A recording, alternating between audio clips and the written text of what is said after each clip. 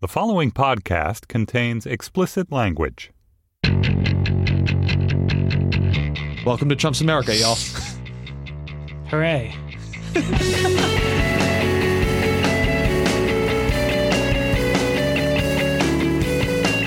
Hello, welcome to another episode of The Weeds, Vox's policy podcast on the Panoply Network. I'm Matthew Iglesias with my colleagues Sarah Cliff and Ezra Klein, as usual, coming to you from the first podcast of Donald Trump's America. American Carnage.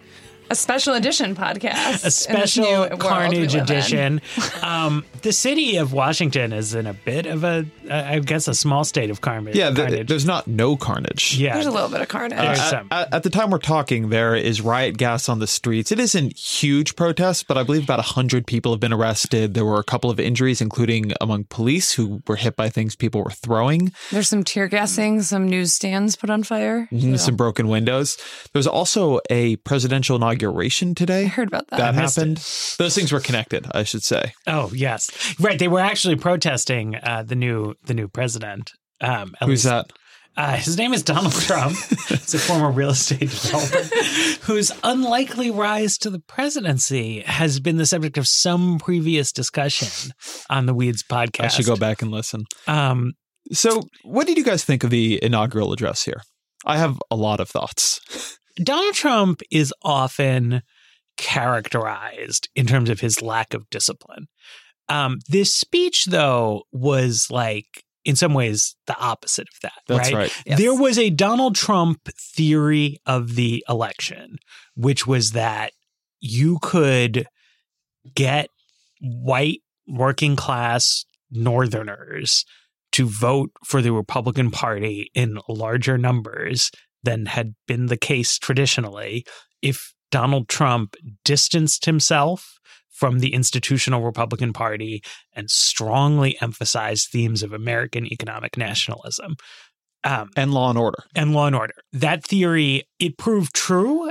In a particular way, the fact that Trump lost the popular vote makes it prove like doubly true. I think sometimes you hear these things that like, well, because Trump won, like he has his finger on the pulse of the American people and stuff, but that's all wrong. He lost the popular vote and he lost it quite badly, but that actually shows how well done the demographic targeting was, right? There was a crucial constituency of people, white working class people in the Midwest who really, really, really liked this message and who I think Democrats may have even forgotten how many dollops of that message they used to put into their kinds of speeches and were not prepared to be sort of like anti-outsourced the way that they were by Trump. And he just like stuck with it, right? I mean, it was like if he was giving a rally in Michigan the week before the election, this is what he would have said. And he's being inaugurated and it's what he said, right? It was like precisely on target for the Trump theory of the electorate. There are a lot of other things you could have conceivably tried to do with an inauguration, and he didn't try. But there's this like group of people who put him in the White House, and he delivered a message right for them. What did you think of that, Sarah? Because he didn't talk about Obamacare. He didn't do anything to reach out to people who are potentially unnerved by him. He's doing this with very low approval ratings.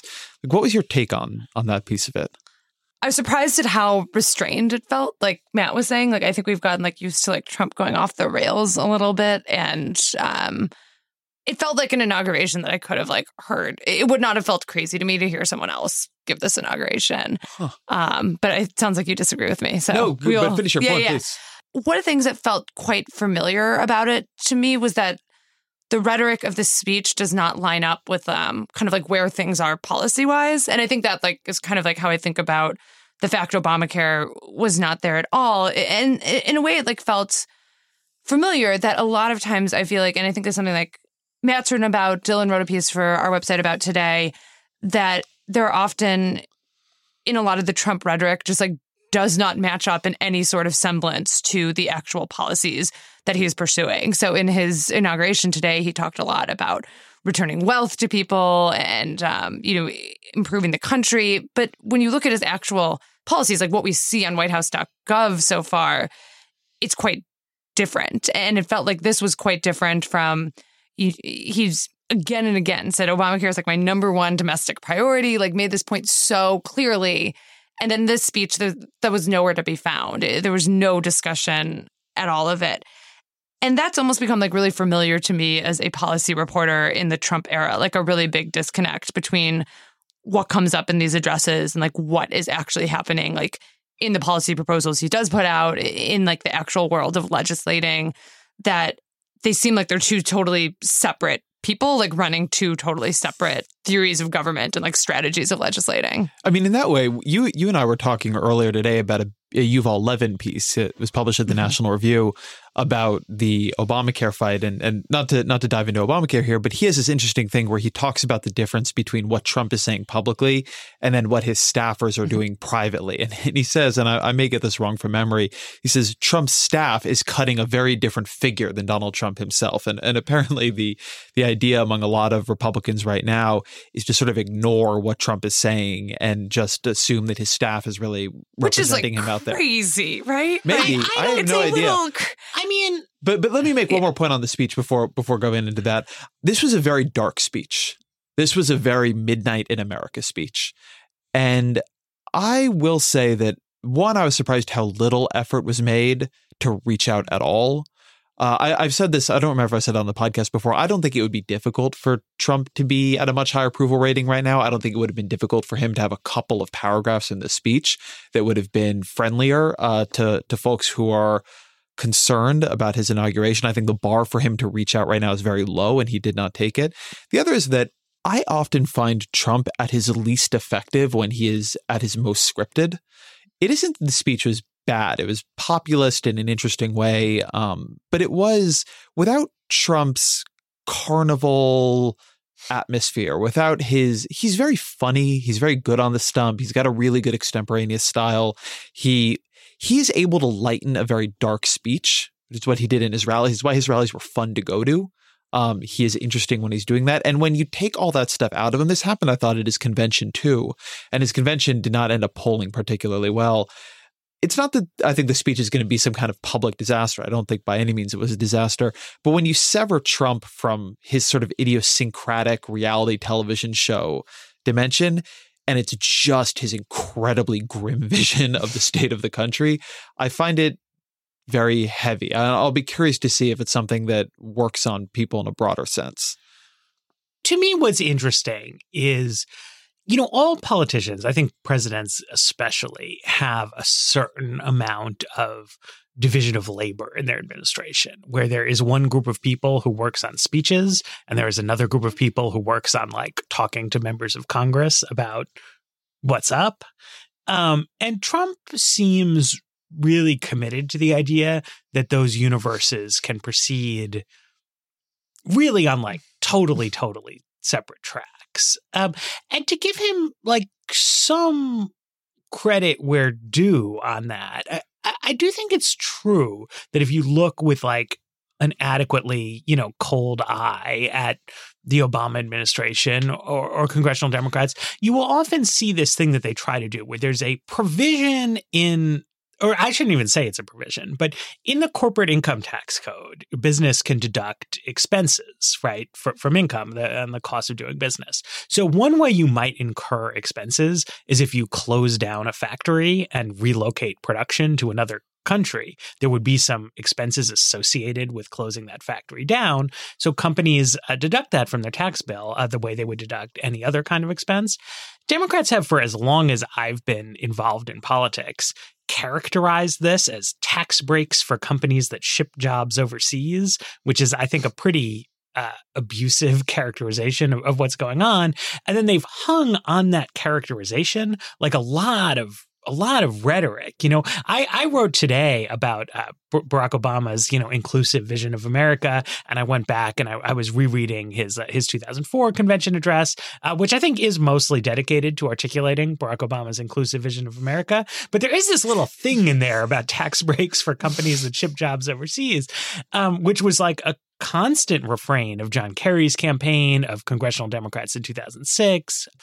As it turns out, when Democrats had the majority for 2 years, they somehow seem to have not gotten rid of these tax breaks, perhaps to have something that Obama could again talk about once Republicans took Congress. But like if he really, really, really wanted to close this very minor loophole, right? Like if you really believed that like the key to rebuilding American industry was eliminating this possibility from the corporate income tax code, you could have found something to bargain with Paul Ryan about. But like he didn't, right? I mean, it's a real thing, but Democrats have been bullshitting about it for like a long time. But they've been, in this weird Democrat-y kind of way, they've been totally bullshitting about it, but also really, really insistent on maintaining the policy provision, right? And I think like the Trump proposition is like, well, what if you went beyond that, right? Like who in the world even understands the relationship between that rhetoric about companies shipping jobs overseas and corporate income tax accounting, right? Like why not just lie? Like if you're going to be dishonest, like why not just lie? And I think that like Trump has always gotten really far in life by lying to people. It's been like integral to his business process has been to like say he's going to pay you for this and then he doesn't. I think it could work. You know, if you have a credible legislative affairs staff who Paul Ryan and other people on the Hill, you know, believe those guys, your speeches can just say something else. Well, so I'm going to make a case against lying, which will not be very controversial. But I think at some point, like this is the point where it catches up to you, right? Like it's at some point you have to start actually legislating. And like this has become like clear to me in like the healthcare space. Like Donald Trump spent an entire campaign talking about how he's going to cover everybody, how he's not going to let anyone die in the street. And people, at least the Trump voters I talked to, they like voted on that. They thought that was true. They thought that was Donald Trump's healthcare plan. They used Obamacare and they expected him to come up with something that was going to be just as comprehensive, even if not more, which just bore absolutely no resemblance to his campaign proposal. Like, I think at some point, and like it feels like we're getting to that point right now, is like when the lying actually catches up with you, when you actually have to pass laws and propose and make proposals that really show kind of where your policies shape up. Well, but like that's Congress's problem. I mean, I agree, as we've discussed on previous episodes, right? Like congressional Republicans are going to have some difficulty like finding a single piece of legislation that they all want to go vote for. But like if they do, then Trump can sign it. And if they don't, then they don't. Like it just doesn't seem like Donald Trump has a problem here. I think he does. Well, we'll see. But I wrote a piece this morning and have been thinking about this for the last couple of days. Something that was very unique about Donald Trump at the presidential level was that he was able to run without a political record that people could hold him to. And to sort of exactly the point you're making, Matt, Hillary Clinton had a long record and had a lot of that rhetoric over the course of her record. And I always thought the single most effective attack Trump would levy at Clinton was this, well, you've been around 30 years and you haven't fixed it. And people are like, yeah, you have been around 30 years and you haven't fixed it. And, you know, now Trump is going to be in this position where instead of people looking at him as a change agent, they're going to be looking at him to actually change things and to have made good on changing things. And when they do that, he is going to have something to show for it. When he says at the end of the campaign, and Matt, you were the one who reminded me this today, that this is your last chance to achieve every dream you've ever dreamed for your country. Yeah, that does seem like a bit of overpromising. But even just to the Make America Great stuff, he is somebody who people thought he doesn't have appropriate experience. And it turned out for being a candidate, he did. People not recognized how in an era of cable news and disintermediated communication through social networks, the experience of a reality television star who is really skillful at keeping the attention focused on him actually was really relevant to running a campaign. But governing is very different. Governing is difficult. This is a place where I think that one reason politicians try not to lie outrightly is because then you end up having these attacks levied at you in ways that are complicated. And so he's going to have to find, I think, some way for people to not view him as a total fraud. Now, it could be the case that people just don't care. One thing that is interesting about Trump is a certain shamelessness about him. And the reason I always find it fascinating is that one of the questions I think it has raised, at least for me, is whether the thing that hurts politicians is when they get caught lying and doing something wrong, or when they admit that they have been caught lying and doing something wrong. Trump often will get attacked, and in a place where a normal politician would fold, he just won't. He will just fight back and refuse and go on the offensive. And I think sometimes about during the campaign, I remember there was I think it was an NBC forum. And was this one? I think Matt Lauer ran it. Do you guys remember what I'm talking about? And the first 7 questions were some version of what about your emails to Hillary Clinton? Right. And because Hillary Clinton had taken the stance of, I did do something wrong, I'm sorry about that. Every time she had to admit that she had done something wrong, and she was agreeing and Matt Lauer was agreeing and everybody's agreeing it was bad.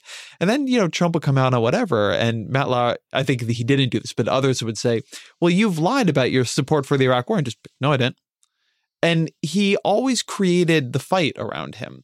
And so maybe it's true. Maybe you do not get caught for lying in politics. You only get caught for, it's only bad for you if you allow there to be both sides agreeing that what you did was wrong. But I think there's something else going on. I don't fully know what it is. So I think to the whole grab him by the pussy incident where he did get on national television and he said this wasn't appropriate language. And that's the one time I've seen him apologize. Yeah. And it didn't seem to me, and maybe it's overloaded by all the rest of this stuff, but even when he has been caught in this case, saying something that he agreed, he would later say this was inappropriate.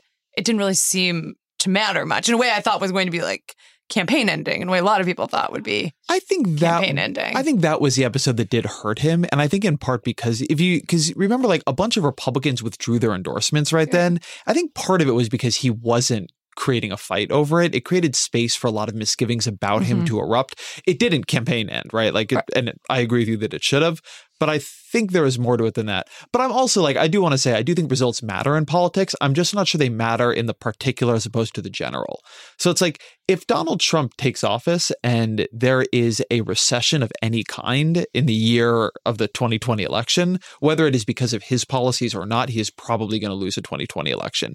And if there's a boom of any kind, I think irrelevant to whether or not he has been keeping up with his promises, he's probably going to win the 2020 election. So you can't escape reality. If he started a disastrous war for no reason and they're body bags and people hate it, I don't think you can outcommunicate that. But it may be that you don't have to be super faithful to what you're actually doing in your public communication. Yeah, I mean, I'm a fundamentals guy. I don't want to say that external reality doesn't matter, but I do think that there's a question of do legislative results matter? Because I think a lot of our conventional wisdom about the presidency, right? A lot of what I have read in books about the presidency and about effectiveness and models that quote unquote work or don't work are based on the assumption that the president has a sort of a proper motive for having become president, that perhaps mistakenly, the president has a vision for the country that he wants to move toward. And so that success or failure is determined by the delta between the status quo and where that vision is.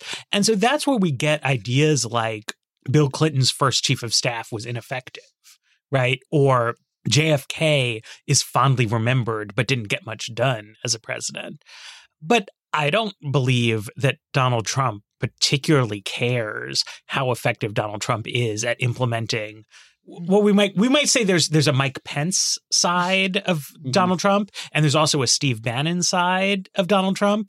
And I don't think Donald Trump cares about either of those agendas, right? And if he accomplishes some of those things, fine. If he doesn't, also fine. He has an objective need to maintain an adequate level of institutional support from congressional Republicans, right? Which means I don't think he can just jettison their agenda, but he can clearly, he clearly feels confident that at this point he can stand up, deliver a high profile speech that literally does not mention any of House Republicans' key legislative priorities, and they will not complain about it, right? This would be a different situation if the way we thought the world worked was that after giving a speech like that, Jeb Hensarling would be featured on Fox News saying, I'm really disappointed that the president didn't talk about core conservative priorities, and that then Bill O'Reilly and other conservative pundits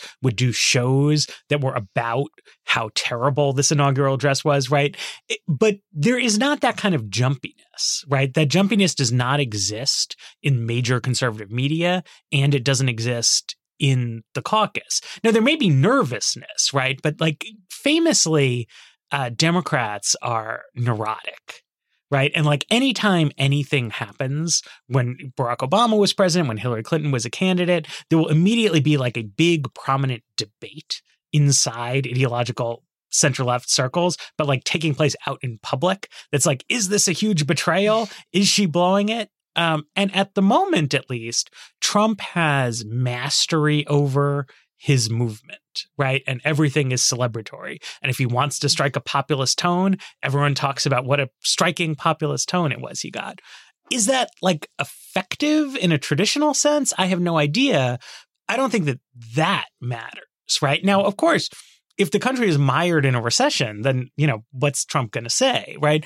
But the economy is okay now. If the economy just sort of continues to putter along, but Trump starts talking about how now it's awesome because Blue Lives Matter, it seems to me that could be good enough.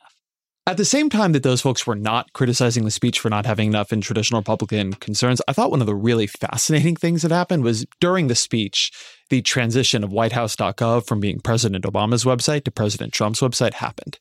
And they have an issues page. And the issues page only has 6 things on it. It is America First Energy Plan, America First Foreign Policy, bringing back jobs and growth, making our military strong again, interestingly, standing up for our law enforcement community, and trade deals working for all Americans. And with the exception of the trade plank, if you read these issues, it's pretty standard issue conservative pablum. I shouldn't say pablum. It's standard issue conservative ideas. The energy thing is interesting, though, because it's a very normal conservative, like climate change is great. We love oil companies, but it's called America First, right? It's a striking new branding of the same policy. And this I thought was fascinating because here you have in the official channel of Trump, right? And this is the staff written channel. This is, I think, the Pence side of Trump. It just looks, with some Trumpy branding, like a plan they got from the Heritage Foundation, plus the law enforcement piece of it. Meanwhile, his speech was a whole other thing.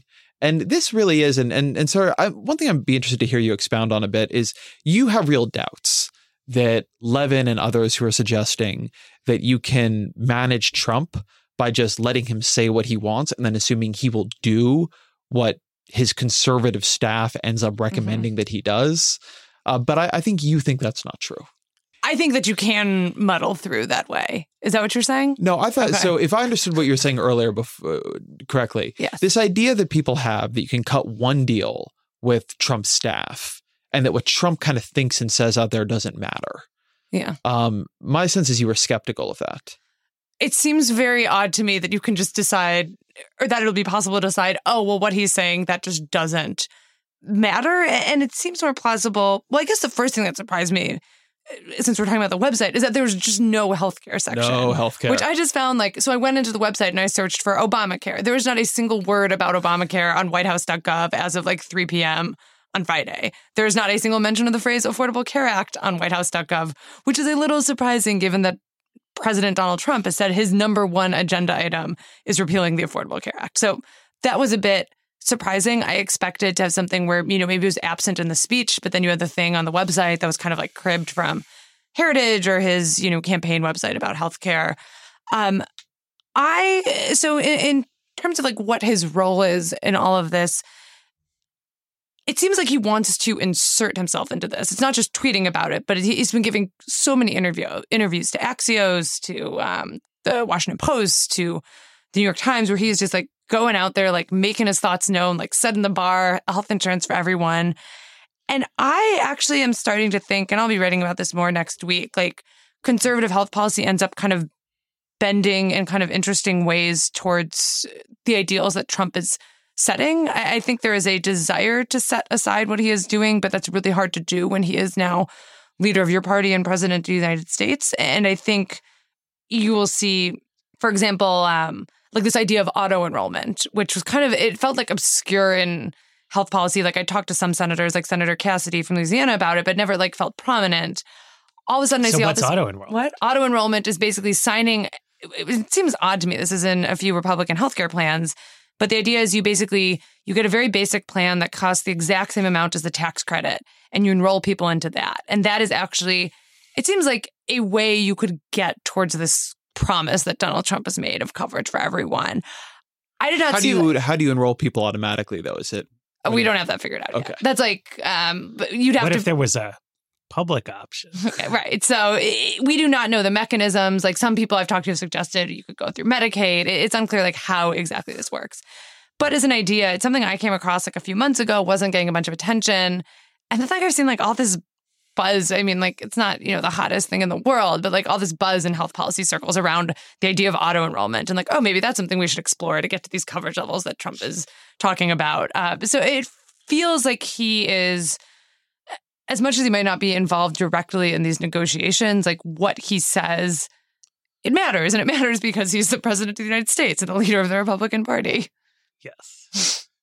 Well, he is that now. I know. I mean, to me, this just seems to paint toward Obamacare repeal ending in some kind of slightly embarrassing muddle on Capitol Hill, right? That I think it is going to be challenging to come up with a plan that meets those kind of goals that enough Republicans are actually excited about voting for to make it worth doing, right? It's like a kind of like an intellectual exercise. Like, can we come up with a plan that meets these coverage goals, but also is cheaper? And like probably some clever wonks can. But like, I mean, the thing Democrats found writing Affordable Care Act, right, is it's hard to write a concrete law that gets tons and tons of people to all go vote for it because people's opinions differ and it's very complicated and there's a lot of different moving parts. I think they also learned it's hard to deliver on concrete promises. Like if you like your health insurance, but you can keep it.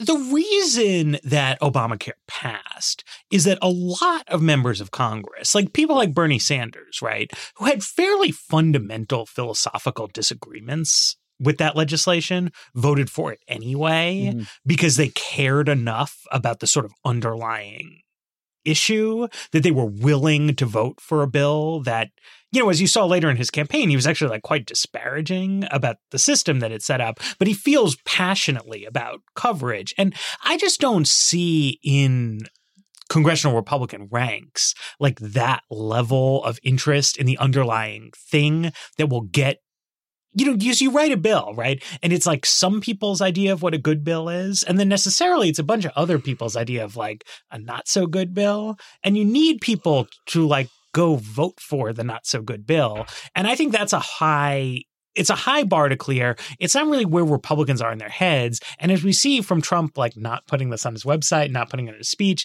it's also not like the president is actually going to be out there like yelling at people like, hey, man, I got to get you on board for the Trump care, right? I mean, he seems I take that sort of bullet points on the website at its face value, right? That like Trump is definitely going to want some kind of big tax cut. He's definitely going to want some big energy deregulation. And he's going to do something on trade. I think he's happy to do other stuff if like Congress wants to, but it's hard to like, what do they call it? Herding cats up there. And like, he's not going to be the cat herder. Let me ask one question, bring this back to Trump's inaugural that I'm curious about before we wrap up. Were you guys surprised that the speech didn't make more of an effort at being conciliatory? I mean, I know Trump is tweeting, and we talked about this, that he doesn't believe the polls, but people around him believe polls. And we now have a slew of polls suggesting he's in the high 30s, low 40s, which is really bad at this juncture. This was a speech that was very core to the base. This was a speech that was really about his people. And he had actually this fascinating line in there where he talked about the forgotten man and woman and how you have Washington now and they will never forget you again. And you were the people who created this movement. And it was very much you describing not the American people, but Trump supporters. And do you think that there is a theory here that they just kind of have to write off the folks who are on the other side of the political divide from them, that it's just too far gone, and the thing to do is really focus on the intensity of their supporters? Do you think this is just like their intuition? Do you think that I'm misreading it? This is something that I thought I might see more of in the speech, and there, it just really wasn't there. Yeah, and something that is traditionally in these speeches. Right. Like Alvin Chang, one of our reporters here, he did this good piece where he read every inauguration from Washington to Obama. And it actually like turns out there's a formula that we've had for over 200 years. And part of it is like this call to unity. So in that way, it was kind of surprising in that, like, it is such a traditional part of an inauguration for, centuries now. It didn't feel super surprising to me watching it. Like, it felt like a Trump speech. It felt like talking to his base. And it felt like it was after I wrote a story today about how a new Fox News poll showed that Obamacare is more popular than Trump. And immediately the emails I got were all emails about how that's a fake poll and I'm fake news. Oh, really? And like, I was like, okay, well, if that's like the environment we're in, I kind of get it more now. Like, why bother to give that any credence if you're... That was a Fox News poll. It was a Fox News poll. But you can see on Twitter one of my emails where the subject line was fake news and it just went into what a garbage human I am. But if that's like where people are at, I guess, like, why mess with it at this point? Like, why? I don't know. Like, if you've decided to stake out this space of not believing the polls, like, why choose this speech to go into the direction of saying, like, I know we're divided when you've decided that your position is, like, I'm an incredible, amazing human being. That's interesting, yeah. I think the thing that they like strategically about this hard pessimism is that it confounds Trump's opponents, right? I think that it is challenging for Democrats to respond to that message, not because the message per se is like so amazing or that like everybody loves it, but that there's a real set of fissures inside the Democratic coalition over this like basic emotional reaction to the present, right? And there's a set of, I don't know, like bougie urban liberals who I think have wanted to say over the past year, like, America is already great. Inner cities are not living in hell. Like things are good. And there's another faction of Democrats that keeps wanting to say, like, yeah, the economy is rigged.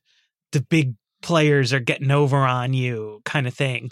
And that Trump, by leaning like so comically into this sort of like rigged system rhetoric, makes it hard for his opponents to like coordinate on what it is they were trying to say against him, and at least creates the possibility for what he pulled off in November, which was to win despite being unpopular, right? Like, if you can't make people who dislike Donald Trump start to like Donald Trump, if you can make the adversaries argue with each other, right? If you can turn all of afternoon Twitter into being liberals scolding anarchists for lighting trash cans on fire, and then like more left-wing people who weren't actually out there setting trash cans on fire, but who don't like when centrists punch left or criticize, you know what I mean? Right, like, yeah. Like that kind of thing, right? Just like constantly stirring the pot is, I think,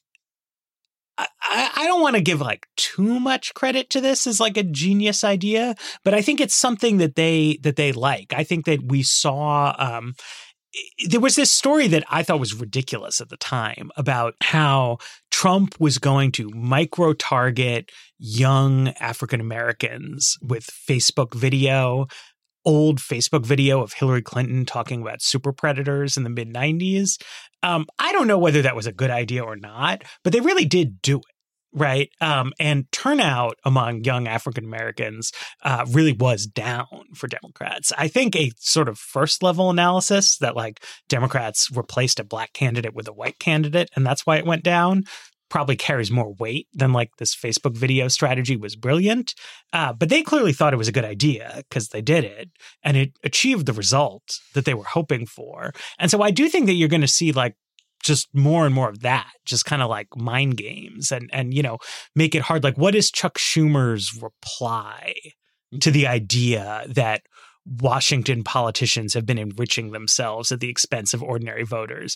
Does Schumer try to say, no, actually, Washington insiders are amazing? Because that sounds bad. But does Chuck Schumer, who's been in Congress since I was in diapers, try to say, like, no, I'm the real outsider? Like, it's tough. I don't know. What do you think, Ezra? You asked us the question, but what do you think? I think it's a bad idea. I think that, to Matt's point, I think it works for precisely like 72 more hours. That's not actually true. I think it works for another year. Mm-hmm. But at that point, when you're president, I mean, this happened to Barack Obama too.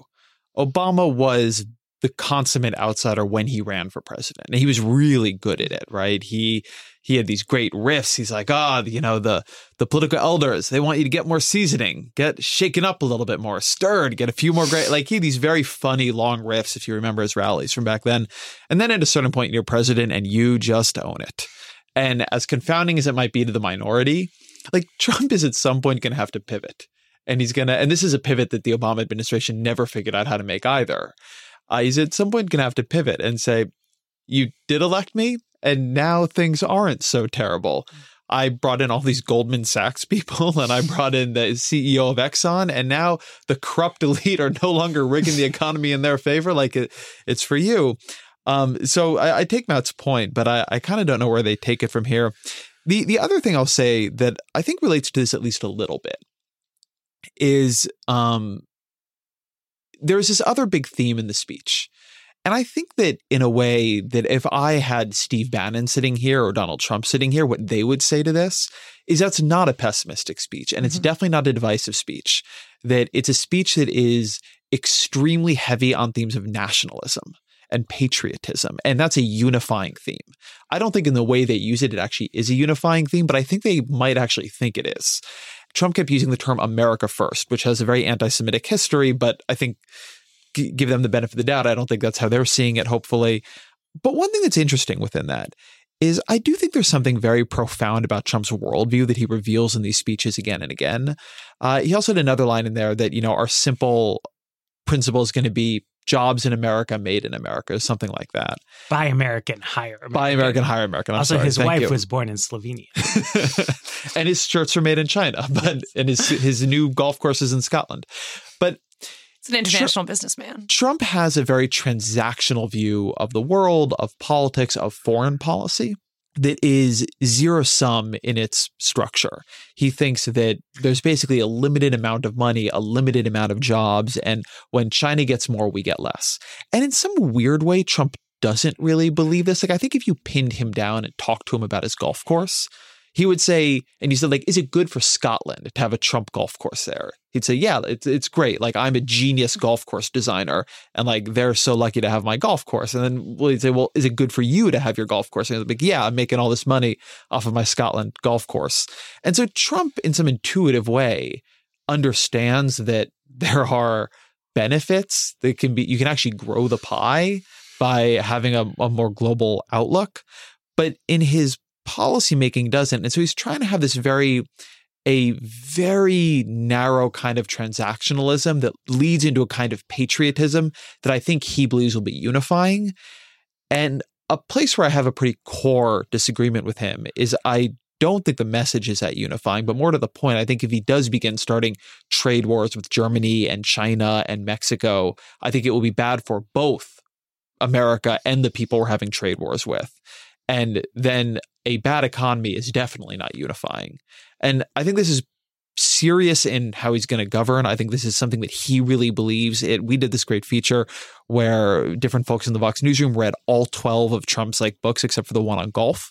And this is a theme going all the way back to the beginning. He has a zero-sum transactional view of economic foreign policy. It's here in the speech. I think it's what he thinks will be unifying, but I think it's bad policy. And I think in the way it's going to come out, particularly in the way he wields it against folks who certainly a lot of folks on the left believe to be part of the American story at this point, it doesn't work. Something I have been fascinated to see is that I think that most people don't realize the extent to which Presidents Bush and Obama have actually been doing the stuff that they think they want Donald Trump to do. And they always wind up sort of going small with it because it doesn't work. But my sort of one foray into Trump country reporting was talking to some people in Bucksport, Maine, who told me they had voted for some Democrats in the past and had not voted in some other elections. But Donald Trump was the first Republican they were excited about. And they were excited about him because he was going to bring back paper mill jobs from China. It turns out there was a great story in the Wall Street Journal about Obama's 2015 tariffs on Chinese paper that wound up, rather Canadian paper, which wound up leading to countermeasures from Canada, which closed some other plant. And eventually both the U.S. and Canada wound up backing down from this. Some jobs were lost in the interim. The plant they were trying to save went under anyway because there's been a structural decline in paper. So I thought that was... I missed the Great Paper War. Yeah, so I thought that was a good story. And then when looking for more background on it, I found that there had been a previous round of paper tariffs against China that Obama levied in 2010. In the middle of this heated campaign about trade, there was actually, Obama put a very steep, I think a 400% tariff on imported Chinese steel, which pleased steelworkers. But then it turned out that end users of steel were complaining at the administration. Bush didn't like to tariff China for reasons that Obama people have always puzzled to me about, but he got into lots of obscure trade fights with Europe. So at the end of the Bush years, there was this like crippling tax on Roquefort cheese from France because they had started getting really cutesy. That seems on brand. Yeah. So they'd started getting, it was a dispute. The underlying issue had to do with bananas, which are of course not grown in the United States or in Europe, but US-based and European-based banana conglomerates were warring over bananas of Central American origin. So then the Europeans started levying tariffs that were meant to specifically hit Republicans like in Iowa, because Iowa was a swing state. So then Bush came up with these like fancy French cheese taxes. Nothing was like accomplished by any of this. And it was one of the early things Obama did was just like kind of like wipe the decks clean, and Europe forgave and forgot because they had all hated Bush and they loved Obama. So I'm going to be interested to see how this plays out because I could see making the case, and I saw Wilbur Ross's testimony, and his view seemed to be that what you need to do is go into these things, not because it's zero sum, but precisely because it is positive sum. If you go in and you look like you're the crazy person who is absolutely willing to completely burn the whole thing to the ground, they kind of like have to give you a bigger share of the pie. Because if the whole global trading system collapses, everybody suffers, but the United States suffers less because our country is so big. That's what he seemed to me to be saying. I don't. That's actually is risky in an unusual way. I don't know if they will really go through with it, but to me, it's the thing to watch, right? Because there's a version of this policy that we've seen under the past two presidents, and it doesn't work. So one possibility is Trump will try the same thing that doesn't work, but with more bells and whistles. The other possibility is that he'll try like what they didn't try, right? Which is like go to the mattresses. To be continued. On that dazzling display of obscure trade fight erudition, there's been a special American Carnage edition of The Weeds. The Weeds is a Vox.com and Panoply podcast, and we'll be back as normal next week. And thank you to our producers who are here late on a Friday, Afim Shapiro and Peter Leonard, to bring you this special episode of The Weeds.